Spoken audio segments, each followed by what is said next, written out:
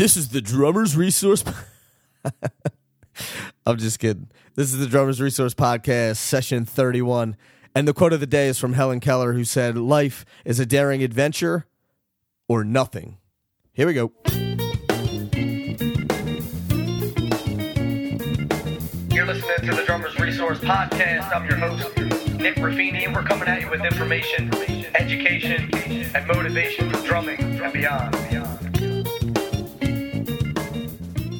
All right. What's going on, everybody? Nick Ruffini here with another session of the Drummers Resource Podcast, and I'm just in a good mood today. I don't know why, but yeah, I mean, it's Friday. Well, I'm recording this on a Friday, and it's actually not even that warm out, but it's sunny, and I'm home visiting my family, and I'm in a great mood. So that's why I'm a little rambunctious. And this interview that we have today is great. It's Chris Koulis from OAR. And Chris talks about, he's a founding member of OAR, so he talks about how he started this band in a basement with his best friend, and they're still together to this day, and they're touring all over the country. And, you know, they were before in like their mom's van, and now they have tour buses and multiple tour buses and, tractor trailers carrying their equipment around, and techs and tour managers and all kinds of stuff, which is just amazing that they built this thing from the ground up. And so there's a ton of information in the interview, and Chris's dude is hilarious. There's parts in the interview where I'm literally doubled over laughing. So that's always good, but definitely has a ton of information too, so it's a really enjoyable interview, and I hope you guys like it as much as I enjoyed doing the interview with Chris. And if you like the podcast, leave us a review on iTunes. I would really, really love you for that. And if you don't want to leave a review, it's all good. Well, I'll still love you. So here's the interview with Chris, and I hope you like it. Enjoy. Chris, what's happening, man? Thanks so much for doing this interview. I really appreciate it. Hey, man. I'm happy to be here. Thank you. Yeah, absolutely. And, you know, I know that your time is precious. We were just talking about last week about how you're flying here and you're flying there, and you got some promo going on and a new record coming out and everything. So let's talk about that real quick, man. Sounds great. Yeah, thanks. Yeah, we are pretty busy. We got a new album coming out June 10th, and we're heading out to the West Coast for about a month. We're doing this cool concept where we're taking this idea we had from a year or two ago, where we played some small venues for multiple nights in a row, and created like a little residency, made it like a really fun, fan-friendly kind of a show. And so we took it out to the West Coast, and we're going to Vegas, LA, San Diego. What did I miss? San Francisco. And doing like, a couple nights in some amazing venues, like the Troubadour in LA, the Independent in San Francisco, Belly Up Tavern in San Diego, and the new Brooklyn Bowl out in Vegas. And just making it just like a really cool destination event. That's cool. So even if you don't live in San Diego, we got a travel package involved, so you could kind of like get some hotel and airfare involved and some cool VIP stuff, and get some people out to some warm weather, because this was the never-ending winter. Dude, it snowed last night here. Are you kidding me? No. This morning I looked out and there was snow on the cars, and I was like, it's April. What is it? The 16th of April that we're talking right now. I mean, this got to end sometime, right? I don't know. I'm not. And I was gone for a month in January, so I was like, oh man, and I was in California and Florida, so I was like, This is great. I'm gonna miss all this weather. And I come home and winter's like, well, I'll just last an extra month since you were gone. So you were in the same boat as I am. We're looking forward to some nice weather out on the West Coast, and then we got a little tiny break, and then our summer tour starts in June, right as the new album comes out. So tell us about the new record. So the new record is called the Rockville LP, and we recorded a couple songs in Nashville, a couple songs in New York. But the theme of the song is a little bit based off of reconnecting kind of with home, because everyone has that shared experience of where they grew up, your friends, what it was like, how, what the world looked like through your eyes when you were kind of growing up, that positivity of that feeling. And for the last couple of years for us, man, things have been really busy. We're traveling around, following the dream, and that's exciting. But for everyone else, even if you have a regular job or if you're raising a family or whatever you're doing, there's just been this period of the last couple of years in between college and getting to this point in our lives now, where you can't really just stop and take a look back at some of those goals and things you wanted to do and just say, hey man, not that much hasn't changed that I can't still accomplish this kind of stuff. Right. So we named the album the Rockville LP, and it's just about that shared experience that everyone kind of has. Mm-hmm. Makes sense, man. And as you know, like you said, as you're going down this journey, and you're doing what you want to be doing, but then you're like, well, what about these other things that I wanted to do, and just like connecting with those parts of your life, which I think is cool, and it's cool to always bring it back home too.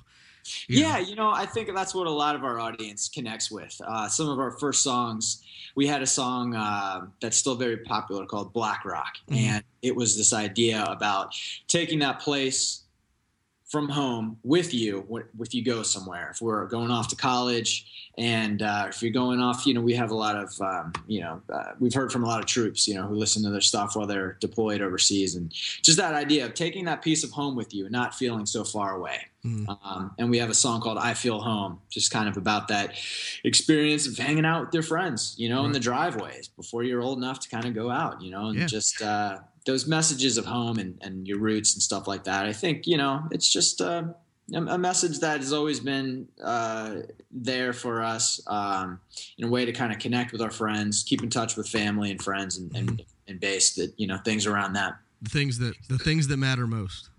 Yes, sir. So speaking of home, that's a perfect segue into how this whole thing started, because it's not like a band that kind of pulled members from different areas of the country and different bands. You guys started young. I mean, you guys started in high school, right? We did. And actually we started even earlier than that, going back. So our singer, Mark, and I, we've been best friends since kindergarten. I mean, our parents were friends before we were even alive. So we grew up together, a block away from each other, and we're, just basically went to every school together, every summer camp together, played sports, everything, yada, yada, yada. We started our first band in 8th grade. We played the 8th grade talent show. Did you win? It wasn't a competition, I don't think. Maybe it was a competition and we lost. Whatever it was. Listen, if you don't think it was a competition, then you lost. I hate to be the one.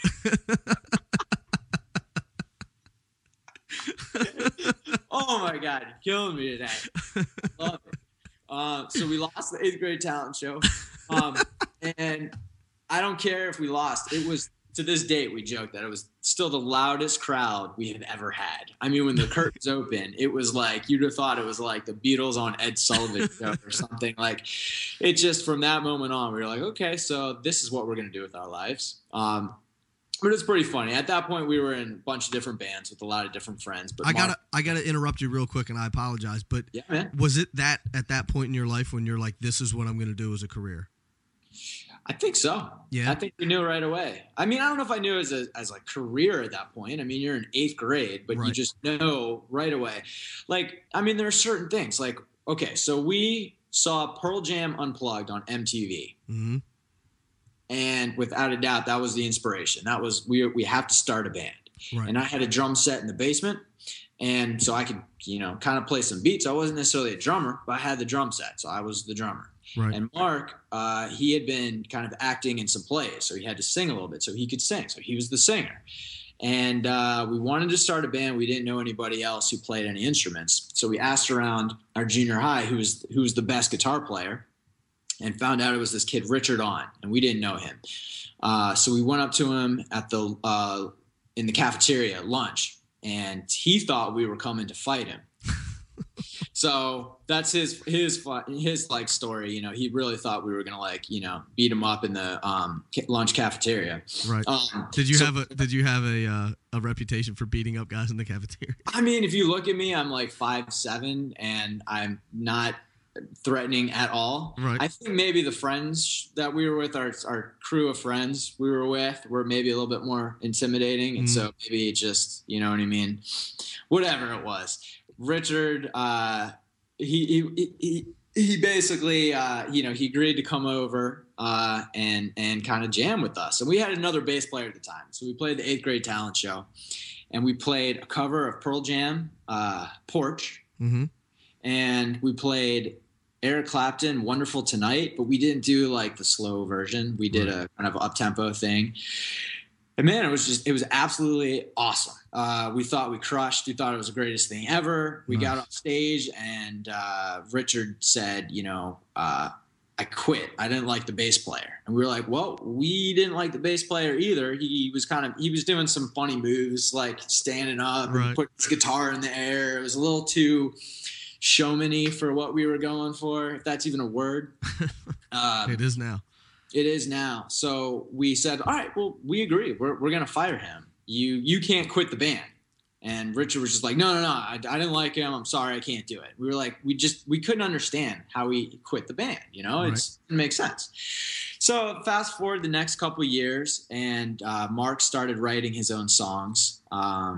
And we would practice in my mom's basement.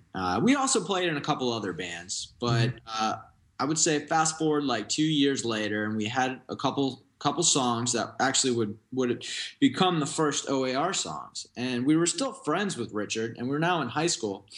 And we said, man, we got to get him back over to hear what we've been up to. So you had a different bass player at the time, though? We didn't even have another bass player, I would say. We had played in a couple other bands, but there wasn't a bass player that we would say, hey, you got to come over. But I had been lifeguarding over the summer as like a summer job, and found out at the end of the summer, one of the guys that I had been working with played bass. So I said, oh, hey, why don't you come over and jam with us? We're having this guitar player buddy come over too. And that was Benj, our bass player now. The 4 of us clicked, and that was in 1995, I think.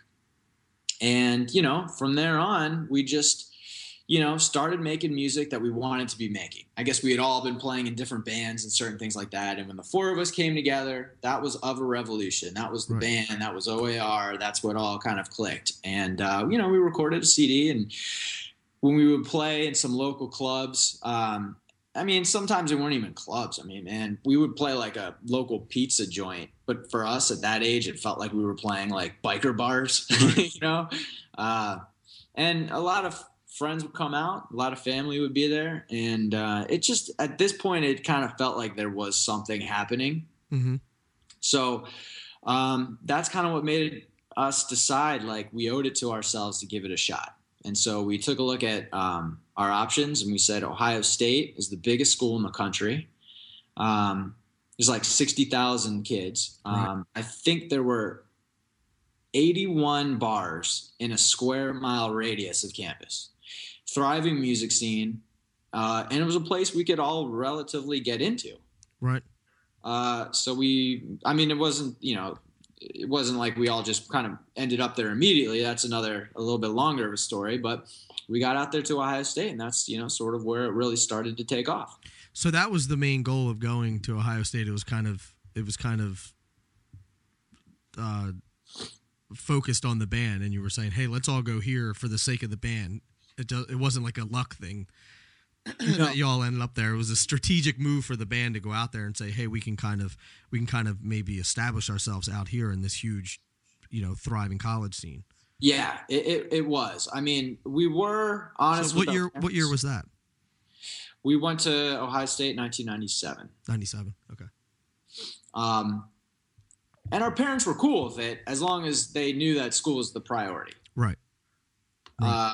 And so, we went out there. Mark and I got in, and Richard, our guitar player, he had to go to community college for a semester to get his grades up. Mm-hmm. And he transferred out, in that winter of our freshman year. And our bass player, Benj, he was a year behind us. And at that point, he was, visiting colleges and things like that. And we'd get him to come up, and we'd book a show, and he'd come up and, play on some weekends. And we were just basically locked into the point that the 4 of us were eventually all going to get there. Right. Right. And that's what happened. But once we all did get there, it was a little bit of a challenge to get into the music scene because we're, 4 guys from out of town. We're young. We don't have a manager. We don't have any tour history. The promoters wouldn't book us the way they were booking all the bands in that scene. Right. And so we had to kind of get creative and figure out how to break the rules in order to make it happen. And so what we would do was, since they wouldn't book us the traditional way, we would rent out a venue as if it was a private party. Right. And the staff at the venues weren't in dialogue with the promoters. No one knew what was going on. They just knew there was a private event. So they'd have like one bartender, one security guy, at the door, and 2,000 people would show up. Nice. And we just did that enough times until... Now, were they showing up for you guys, or were they showing up just because it was a private party? They were showing up for us, and we would promote it as a party and that kind of thing. I mean, I did kind of skip over certain things. I mean, at that time, and this was 1997, 1998, I guess, by the time this really started getting a little bit bigger. But that's right when Napster exploded, and every kid in college was downloading music left and right. And we didn't have a record deal. We weren't on the radio. We didn't have any of those opportunities yet. But Napster was like the biggest thing ever. And our music was spreading across the country that way. And I got you. That's really the connection. So while at first we got there, we were struggling to book shows, it didn't mean that we weren't reaching an audience, and that college, kind of demographic or whatever you call it, they were keyed in. They knew what was happening. Right. We were on campus promoting it ourselves with flyers and everything. Selling tickets ourselves, if you're selling $5 tickets or something like that, to all your friends and classes and around campus and walking around to the different fraternities and sororities and going into the, student unions and things like that, for a $5 kind of a thing that was like a huge fun event, people would show up. Yeah. And so we did that enough times until people took notice. And when I say people, like promoters, and then in a way we sort of had the upper hand when it came to booking shows. We'd be able to get the good venues on the good nights and things like that. So right. And I think that there's a lot of people that listen that are like, okay, I get it. You go to a college, and you're playing in this band, and bridging the gap between how you do this as a hobby and how you guys turn this into a career, which is great that you're sharing this because I'm sure that there's a lot of people that are in this situation and I know, man, it's tough to get in bars and to break into a new scene. And we actually used to do the same thing with my old band, and it's a great idea to say, okay, well, if you don't want to book us, then we'll just book ourselves, and and we'll have people come. Yeah. So once you're in college and you start to build up this following, how does it go from being in, like you said, you were in a van, going from like a van to a bus to because I think a lot of people are like, well, I don't know how to make that jump from a van to a bus with a crew and all that. Well, for us, it definitely was small steps. The overnight success was, 15 years of hard work, that same story you hear over and over again. Right. In a lot of ways. So what we've kind of talked about so far, maybe I would consider that like phase 1, where the band became something enough where we really took the steps and kind of the chance on it to go to college together. And then at that point, college was a really big turning point for us. So Napster is something that it was so lucky, man. That it was the right time and the right place, and so much happened because of that. But I will say that there was a lot we did on our end to make things happen. And what we would do was we got a manager at that point, and the manager was our singer's older brother. And it was family, and he started off doing this things, pro bono. But the point was he was able to take a look at, okay, you guys are in school and we can play on the weekends. How do we turn this into something that we can do every weekend and make this something where we can expand outside of Columbus? You guys are in Columbus, Ohio. There's how many colleges? I mean, you've got in Ohio alone, I mean, we'd start going to Dayton and Miami of Ohio and Ohio University, and go down to Cincinnati and Cleveland, up to Bowling Green. These little sort of regional things had like a little of a ripple effect, Right. you know, and you could spread out to Bloomington, Indiana, you know, and go to Chicago and Michigan. There's so many colleges around. We based it around that kind of stuff, and we'd fill in and play places like Toledo. It wasn't necessarily a college, but we'd fill in these things. And each weekend we'd be out of town from Thursday till Sunday. Right. In the van. We'd be in the back seat of the van, you know, basically fighting over the back seat that had the overhead light so we could write our paper or study class or whatever was going on. So it was really those college years of starting to build a touring fan base and building it grassroots. Mm-hmm. It's this idea of taking grassroots to more of a mainstream thing. And when people say mainstream, I think, you know, it's the same thing as saying like pop music. It's not necessarily all bad. You know what I mean? It's not necessarily has to be Lady Gaga or Pink or Justin Bieber Right. or Miley Cyrus when I say that. And hey, again, I'm not knocking that at all, but that's mainstream. Right. You know what I mean?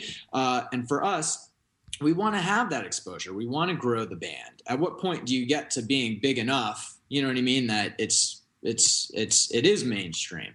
So we had to kind of learn everything going on around us. And so our manager, he started a record label on paper. You know, it wasn't a real label. Right. It's just this kind of fake thing. A And it was a vanity way, label. totally. Yeah. Yeah. And that was a way for us to get distribution. And so he signed a distribution deal, and so we could get in back when they had music stores, you know, and we get into, you know, Best Buy and all the mom and pop stores and towers and stuff like that, and go around and start playing in-store acoustic events and meet and greets and things like that. And it was all about just really connecting with this grassroots, you know, fan base, building the fan base. Right. And then from there, after 4 years of college, not everyone in the band graduated, but the band had got to a point where it looked like things were ready to sort of take to the next level. And a couple of the guys in the band were totally cool with putting college on hold and giving this, you know, the next shot, you know, the next level or whatever you'd say. And we kind of hit the road. And then from there, we had sold enough records independently that we started getting noticed by record labels and started meeting with them. So that's kind of the next, you know, phase. But Right. That's what we did in college. I mean, it was about really building out this grassroots thing and developing what we do on stage. You know, I think the biggest advice in a way is just to, like, you know, find what you do, find who out, you know, be who you are, whatever it is. Sure. Be that, you know, and develop that and be ready at any moment's notice. We played every show, every possible thing. I mean, I'm not saying you should say yes to everything all the time and be a pushover like that. But there's just so many opportunities, and people just, I don't know. I don't want to be negative, but it just seems like currently right now, it's just, you know, we're used to seeing, you know, quote unquote stars on, you know, The Voice or American Idol. And that's, you know, that's not the road that we took. You know, we developed things over time and built an audience, and it's not just about necessarily, you know, being on a game show kind of a thing. And so there's always, you know, that side of putting in some work. Mm-hmm. And, you know, I think that if you go on American Idol and you win, I think that that's great. And I think that you would probably have some talent to win the American Idol contest. But it's almost like people are getting force-fed this and saying, well, if you want to make it as a musician, that's the way you have to do it. You either have to win The Voice or go on American Idol or America's Got Talent or something like that, rather than getting in a van with, you know, a group of your friends and and touring around the country until enough people come that you can make a living out of it. Absolutely. You know, I was talking to Stanton Moore about it, and he said, you know, get in a van with your friends and travel around the country for 10 years and then get out and let me know where you're at. Mm-hmm. You know, and yeah, it's like you'll probably be where you want to be, but sitting around and saying, well, when's it going to happen to us? When's it going to happen to us? It's not. You have to go make it happen, which is great that's what you guys did, you know, and that's speaks volumes to what other people can do too. Cool. Thank you. Yeah, absolutely. So what are some obstacles that you guys had to overcome, because it's not an easy road to get there? So what are some obstacles or some failures that you guys had that you can share with the listeners? That's a good question. I mean, for us, it was a lot of times as a band, I told you, figuring out how to break the rules or bend the rules to make things happen, because we weren't always accepted. We finally got into a certain thing, and then we weren't accepted at the next door. You know what I mean? Mm-hmm. It was always somebody at the door who was, we're not cool enough, or we're not this, or we're not that. Right. And so it was just saying, hey, we're going to do what we're going to do, whether you like it or not, for me personally, I found some, at a certain point, I sort of got frustrated with my playing, mm-hmm. Because I had never really developed those skills. I love music, and I grew up being such a fan of music and wanting to find new music and turning other friends onto music. That was just kind of my thing. I was just obsessed with it. All I wanted to do. Mm-hmm. I wanted to be in a band, but I didn't really see that connection between that and like what I was doing in school. I took some music classes. I was doing symphonic band, doing things like that. But I guess all the opportunities were there. And I just didn't see that as a priority. Right. And I always thought that these things that would one day naturally develop never did. And the band was at a point where it had gotten so big, but it was almost like at a point that it was a level beyond I was capable of performing at. And I was in the hot seat pretty often. Did they address that with you? Yes and no, because in a lot of ways it was growing pains. All the other guys didn't necessarily have that experience, but right. As the drummer, there are certain things that come up that are way more noticeable. Mm-hmm.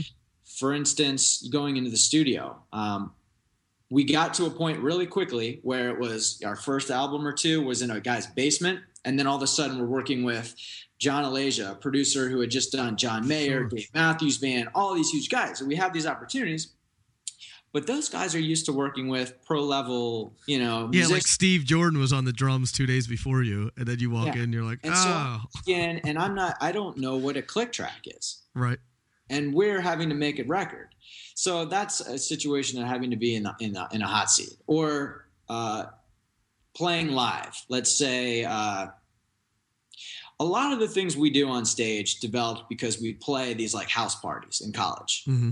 It wasn't a set time. You're on stage from 9:15 until 10. It was, here, go on. You guys have 4 hours or 6 hours. Yeah. Playing a party. And so we didn't have that much material, so we would have to improvise and freestyle and come up with things. And while we didn't really jam out the way like bands like Fish and that mm-hmm. stuff do, we would definitely extend things and jam things out. And so that would kind of keep us on our toes and keep it fresh and fun. And I think that by default, that's what kind of people were attracted to, is that you never hear the same song, twice. And there's all these cool things, and they could come out and they could tape the shows and listen back and then trade them with their friends for other things and create this really cool experience. However, for me, from a drum point, I didn't have all these skills yet. So when these things would happen, I have to be on my toes. I kind of felt out of control at times. Like, I don't know, like not knowing what subdivisions are and things like that. Like if I would start a drum fill, I wouldn't know exactly what was going to happen or how it was going to stop. That's not a good position to be in. And then all of a sudden, fast forward a couple years later, and you're on stage in front of not just a couple hundred people, but thousands of people. And when that stuff happens, man, train wrecks can happen. Yeah. And if a guitar player doesn't know what he's doing, it's a lot easier for him to just not do something and come back in when he knows where the one is, or whenever he knows whatever the chord changes. But for the drummer, I can't just stop. Or I can't just start on a one and then go off into some weird thing of where I think the one is and totally throw everyone off the tracks. Yeah. So those are like two situations, but it was just basically like I couldn't do some things that I wanted to do. Like, I'm not trying to be negative about my playing. Like, I came up and I had all these awesome experiences playing with the band, and we were having fun doing that. But like, we play 200 some shows a year, and I'd hear things in my head that I wanted to do. Right. And either not be able to do them, like physically, I didn't have the chops, or not know how to do them. You know, I didn't know that it was a kind of a triplet thing between my hands and my feet and all that kind of stuff. And that's a frustrating feeling, I'm sure, you know? It was, you know, I'd come off stage and just be so pissed off. You know, I was so sure that those things would just naturally happen, and they hadn't, you know? So it just basically kind of came to a crossroads, and I knew I had to make a change. And so, you know, everyone in the band knew I was frustrated and all that. And so it was just kind of this weird situation of like, how do I know what to fix if I don't even know what's wrong, you know? Right. So I ended up finding a great drum teacher, and he got me on the right path. And, you know, there's still a million things that I want to keep working on. But from where I am now, from versus 10 years ago, the last 10 years of my life, I've just been dedicated now to drumming as just like an obsession, as opposed to music in general before then. So, you know, there's a lot more I want to work on, and tons of drummers that do a million things that I would, you know, pray to do. But like, now I'm feeling in control at least, and I know what to work on. I'm getting better and all of these things. And, you know, I'm at a point where, you know, I'm actually, you know, doing some lessons on Skype myself, you know. Nice. And I've taken lessons on Skype, and I've just met tons of teachers along the way. But it was that first teacher that completely changed my life. Who were you studying with? His name was Walter Saub, and he was from the DC area. He was like the premier drum set teacher. So basically, because I told you, like, we were touring at that time, maybe 200, 250 shows a year. And so I didn't know how to find a drum teacher if I was always on the road. And so my dad works. Have you ever heard of Chuck Levins, Washington Music Center? Yeah. That name sounds familiar. Yeah. They're like one of I think the biggest music store on the East Coast, like as a single music store, not like Guitar Center. Or that. So they're in DC. And so I called, the guy who runs the drum counter. His name is Coleman. He's just the man. I mean, I kind of grew up there in the store, and something we skipped over, how much Chuck's like helped out the band in the early days with equipment and stuff like that. But so I called up the guy at the drum counter, and, you know, I told him the situation, and he said, you know, I've got the guy for you. But he would, he's kind of got like a thick, you know, you got to have a thick skin. You know, so, yeah, I basically reached out to this guy, Walter, and, oh, I'm sorry, my phone was breaking up. Are you still there? Yeah. Can you hear me? Yeah. Oh, I'm sorry. Yeah. So Coleman said, Chris, I've got the guy for you, but you got to have thick skin. And I remember him. He was like, he's a real motherfucker. And I don't mean that, and he's like, and I don't mean that as a compliment. So I got off the phone with Coleman, and I called this guy Walter, and he was an older guy, right? So he answers, I'm like, yeah. And I'm like, is this Walter Saub? I'm kind of nervous. He's like, what do you want? And I give him the rundown, you know, hey, I'm Chris. I play drums in a band. You know, we've been all over the country. The band's gotten really big, you know, and I'm afraid it's getting bigger than, you know, a level that I'm capable of performing at, you know. And I always thought I'll, you know, one day figure some things out, but here I am, and it hasn't happened, and I'm going on, you know, and I'm frustrated, and I don't know where to begin. And I'm thinking like, oh shit, like I sound like a lunatic at this point, you know, and he's not talking. And it was like silence, you know, and for me, it seemed like total, like an eternity, you know? And then he said, well, why don't you come over here and we can talk about it? And that was it. Like, just like that. I was like, now? And he's like, yeah, hurry the fuck up. Sounds like we've got some work to do. And oh my God, this guy literally, in the best of ways, was just batshit crazy. Nice. Unlike any other person, you know, I've ever met in my life. I mean, he was the last of his kind. And he was just like, dude, he was the Godfather. I mean, he was Scarface. He just terrorized everybody, and mostly his students. I mean, like, especially the younger ones who couldn't quite handle that, his style and stuff, were just, they were just getting eaten alive. But really, it was the more he fucked with you, the more he liked you. Right. And inside, he was the sweetest guy ever. But he just had this very, I don't know what it is, abrasive personality. He cursed nonstop. I mean, the guy made Wolf of Wall Street look like a Disney movie. His teaching style was like something you wouldn't even believe it could happen, and it all turned out to be like true stories. Like if you teaching students, like traditional grip and the movement, you should use your arm, he would hold his cigar up to your arm so that if you moved it too far in the wrong way, you would get burned. I mean, he would put like duct tape over students' mouths if they talk back to him, stuff like that. I mean, there's just so many stories of this guy. I'm doing all this with my students. Yeah. Okay. So there was another guy who heard like a click, like a chick, at his temple. Uh-huh. Looks up and Walter has a gun to his head, and he's like, "You want to try that again?" What? I mean, everything. I mean, like he would tell these stories of. So he was a drummer, but he was also like a band leader, and he had played for 50 years in the DC area, and he had his own 17-piece orchestra. Right. And the bongo player showed up late for work, and he locked him in the trunk of his car. And every time he told this story, it would just get more and more exaggerated.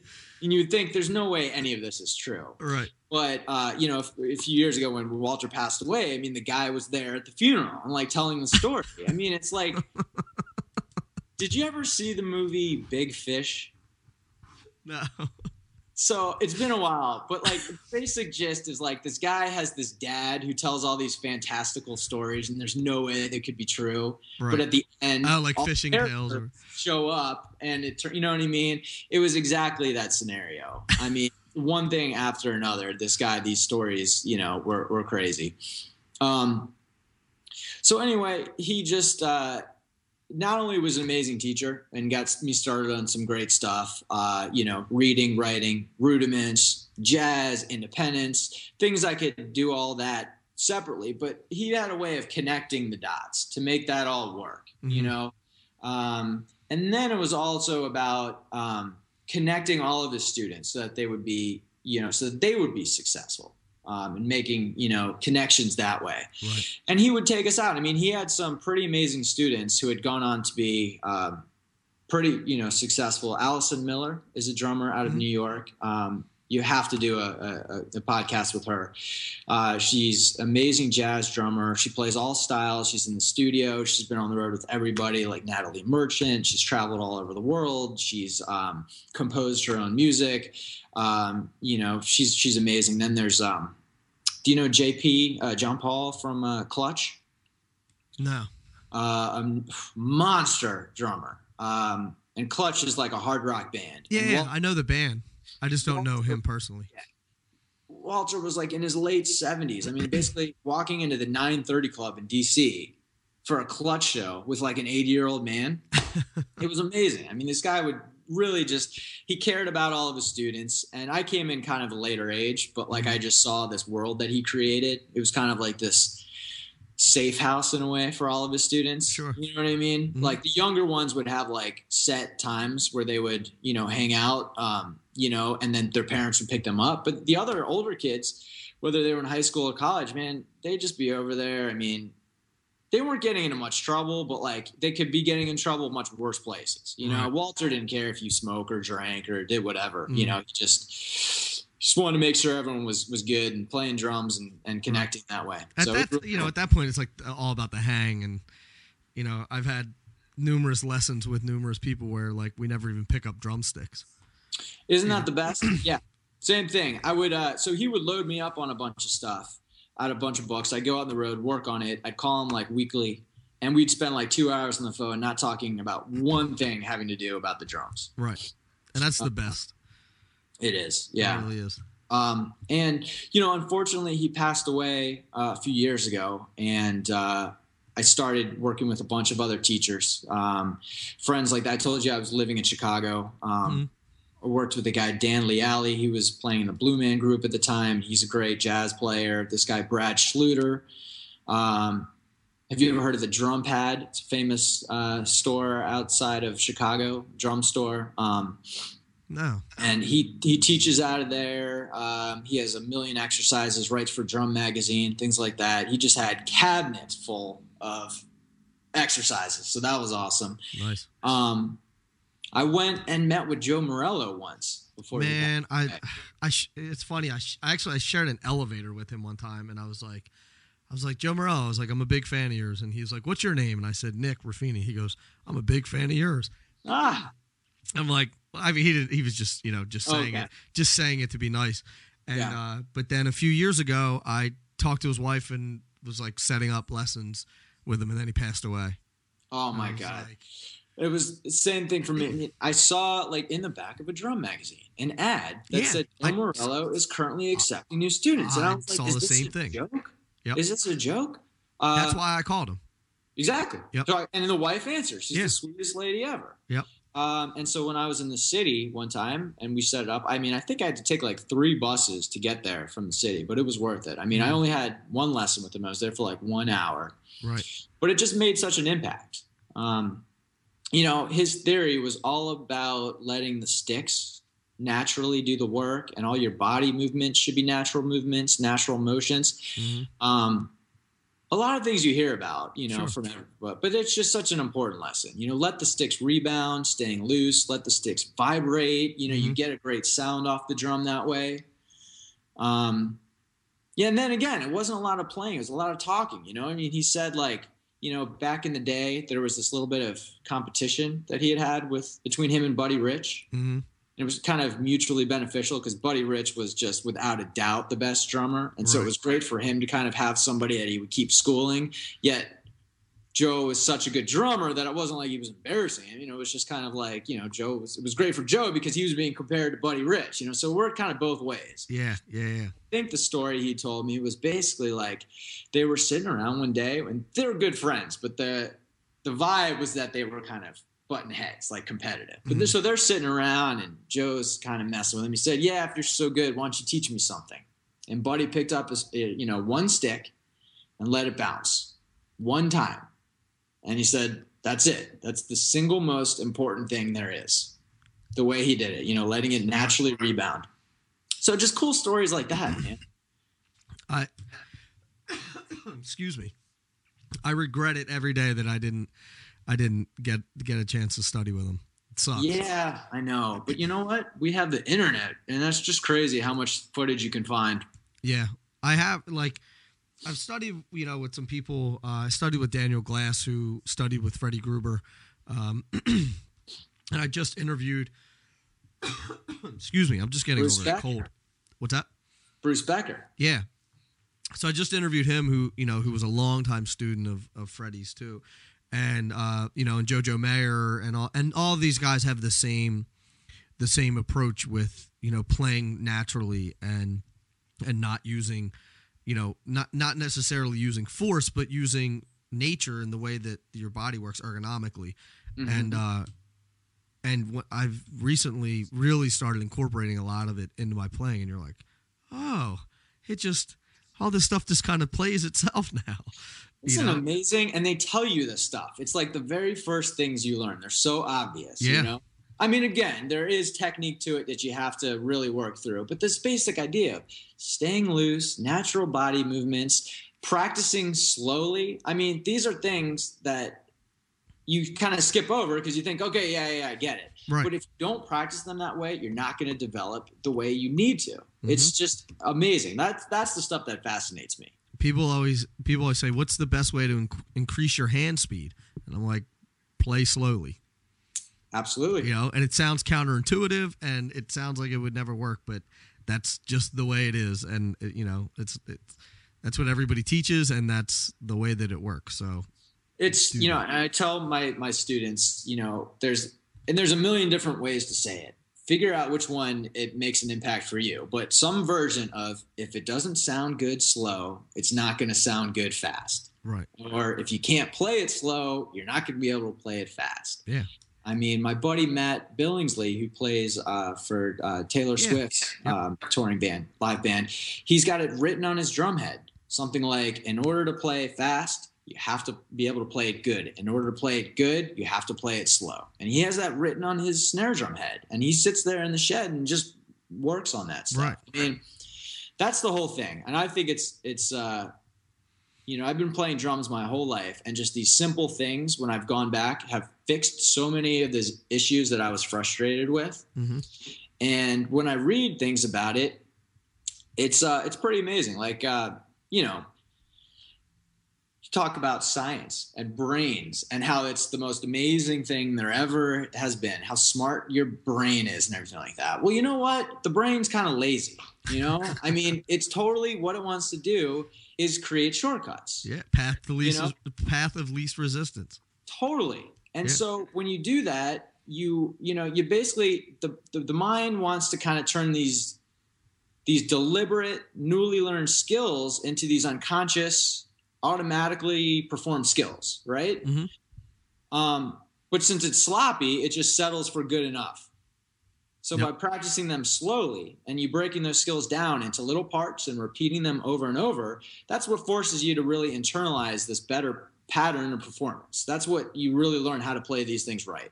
Then once you got that, then when you play fast, you can have the control over it. You have the ideas. I mean, there's that idea of, when you play really, really fast, there's not a lot of space in between each note, right? But if you play slowly and you internalize these things, as you get faster, that idea of the space in between notes, you can know the little details in between there. And so you can have the control over that kind of stuff. That's how I always feel about playing slow and playing quarter notes. Yeah. At like really slow tempos, it's hard, man. There's a lot of space between those notes to really be on top, or not on top of it, but be in sync with what's going on without using a click track or something like that. And the wider that gap is, the harder it is to process in your brain. And then, putting everything together, that's why they always say if you're playing really slow in quarter notes, you should be thinking in 16th notes. And if you're playing in 16th notes, thinking in quarter notes. Yeah. Because it's so hard as that gap gets bigger and bigger, and understanding, like you said, the space in between each one of those notes. And the beauty of it is like what lies in between that is that you can like push it or pull it, or you can be ahead of the beat or behind the beat, or right on the beat, and that that goes down a whole different road. But I know, and that's what I love talking about. That's why I love your podcast so much. I mean, thanks, man. I appreciate that. The idea of being able to hear drummers expand on things and learn some things that I didn't think I would have gotten out of a podcast based on the subject. Or, when you grow up reading drum magazines and it's just a question with a paragraph answer format, you can't hear what the drummer's really saying, and you can't really have the space to go into detail. So that's what I'm really appreciating about it. So this is the stuff that, like, we were just talking about this kind of like slow motion stuff, practicing really slow, those quarter notes. I mean, there's this tennis academy in Russia that I read about that they reenact rallies without a tennis ball. So like the aim is like, the idea is to like focus meticulously on technique.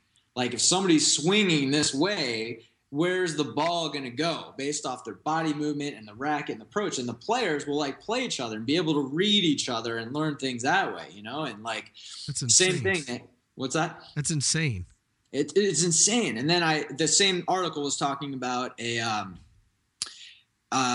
if you slow down your golf swing so that it takes 90 seconds from start to finish and see how many errors you detect. I mean, think of, bringing your golf club all the way back and then all the way forward over the course of like a minute or 2 minutes long or something, and just really pinpointing every single, movement along the way. Yeah.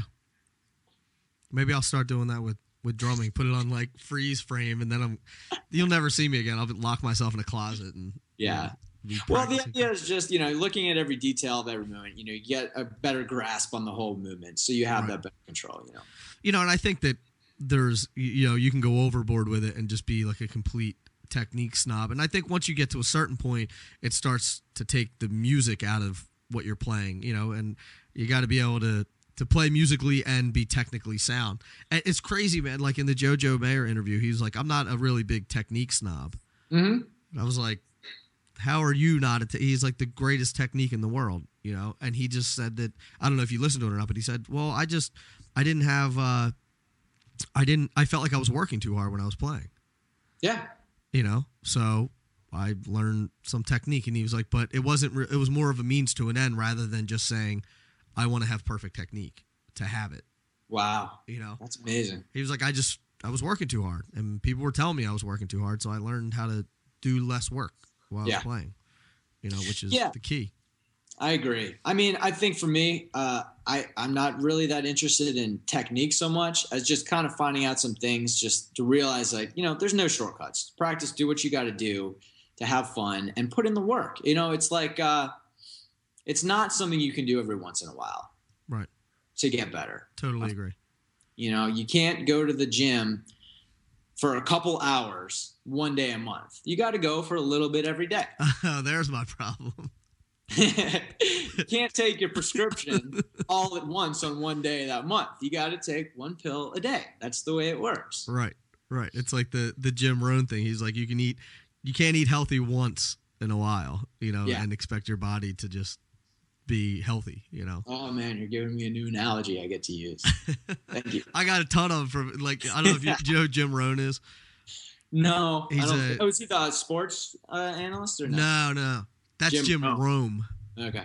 This guy's Jim Rohn, Rohn. He's like a business and life philosopher. It's probably one of the most famous, but he does like a lot of motivational and inspirational stuff. But he's just like, dude, totally changed my life. You know, he's like, I used to complain about things being too expensive, and then my mentor said, they're not too expensive, you just can't afford them. You know, and he's like, oh, maybe I need to change up my game a little bit. So that's good. Yeah. So we got into this long talk about technique, which I love. But I want to touch on the tour and everything. So where can everybody find out all this information, and when are tickets going on sale? And, you know, I want people to come out and see your show, man. Oh, thank you. I appreciate the plug. We so you can always find things, you know, at ofarevolution.com. That's our main website. And of course, you know, we've got Facebook, Twitter, Instagram. We just started a Tumblr page. And we have our extended stays, which is that concept where we're going out to the West Coast and doing residencies for a week. So that's on sale, but I'm pretty sure it's all sold out. There are a couple shows we filled in between, Anaheim, Portland, Seattle, some shows like that. If you're on the West Coast, we'd love to see you. But then the summer tour starts June 12th, I believe. The album comes out June 10th, and June 12th, we're hitting the road with Philip Phillips. So that's going to be an awesome summer. You know, that guy's just on another level, and he's really bringing some stuff to this tour that's going to be a really cool experience. Great. So how does that work with you guys picking it? Does management pick them, or do you guys pick them personally, or how does that work? Well, you know, we're tied in, you know, to a lot of the decisions, but, you know, we have a great management team. A lot of this stuff happens because we've, you know, surrounded ourselves with some cool people and trust what they bring to the table. And sometimes it's a tour where maybe we're, you know, doing a favor for somebody, you know, and kind of I'll scratch your back, you scratch mine kind of a thing. Other times it's straight up, I'll bring a band to the table and just say, hey, I've noticed these guys are making a big impact somewhere. Right. And our, you know, booking agent will look into it, give some calls, some managers will talk, and they'll say, hey, it's the right fit. So it happens different ways. In this case, it was about summer tour being kind of now the anchor where we base our entire year around. Mm-hmm. Because the way we tour, honestly, the Midwest and the East Coast is a lot bigger for us than the West Coast and the Southeast and Texas. So we can't go out and on a summer tour with 2 or 3 buses and 2 or 3 trucks and go into club dates on the West Coast. Right. You know, it just doesn't work. So an idea of, well, who can we team up with? And we had an amazing summer last year with Andrew McMahon, who was in Something Corporate and Jack's Mannequin and a bunch of bands like that. And then we had Alan Stone, huge up-and-coming singer who's just got this amazing voice. It's like Joe Cocker meets, you know, Bill Withers meets everything that's just soulful and awesome. Right. And so this summer going into it, we, you know, just wanted to team up with an act that made sense. The bill makes sense, but it's also great. It's going to put butts in the seats. It's going to bring different audiences. Our audience might not be familiar with Philip Phillips outside of, his huge single or his American Idol success or whatever, and see what we see in his live performance and what he does and what the rest of his catalog is. And then his audience doesn't necessarily know who we are. So that kind of, cross promotion is going to be, I think, going to be great for the summer tour. That's awesome. And, the reason why I ask is because I know a lot of bands do it differently. Some bands are like, hey, man, they don't touch it at all. Rush, actually, Neil Peart picks all the opening bands. Cool. So, I was talking to Scott Mercado from Candlebox when they opened for Rush years ago, and he found out that Neil picks all of them. So I'm always curious to see like how the bands, how they pick them, and who should I should be pitching the Nick Ruffini band to. Yeah, man. I know a guy. Yeah, I know a guy. Yeah, man, an organ trio that would go perfectly with your make it real jazzy, man. Well, Chris, man, this was great chatting with you, and I'd love to do it again. Maybe we, while you're on the road or something, we can catch up and chat about how the tour is going or something. That'd be awesome. I would love to, man. Let's get together. Let's hang. I just play some drums. Let's do it. If anyone's interested in reaching out, you can find me on Twitter. It's at Chris_Koulis. I guess there's another Chris Koulis out there who took my name. Dude, I got the same thing. I got Nick_Ruffini. I'm so mad that and I've had Twitter for years and just never used it, and I didn't realize that like the underscore was like a no in Twitter. They're like, no, you're not supposed to do that. So yeah. And everything that is that we mentioned in this interview, and all of your websites and how they can get tickets and how they can get to you on Twitter and everything will be at drummersresource.com / you will be session 31.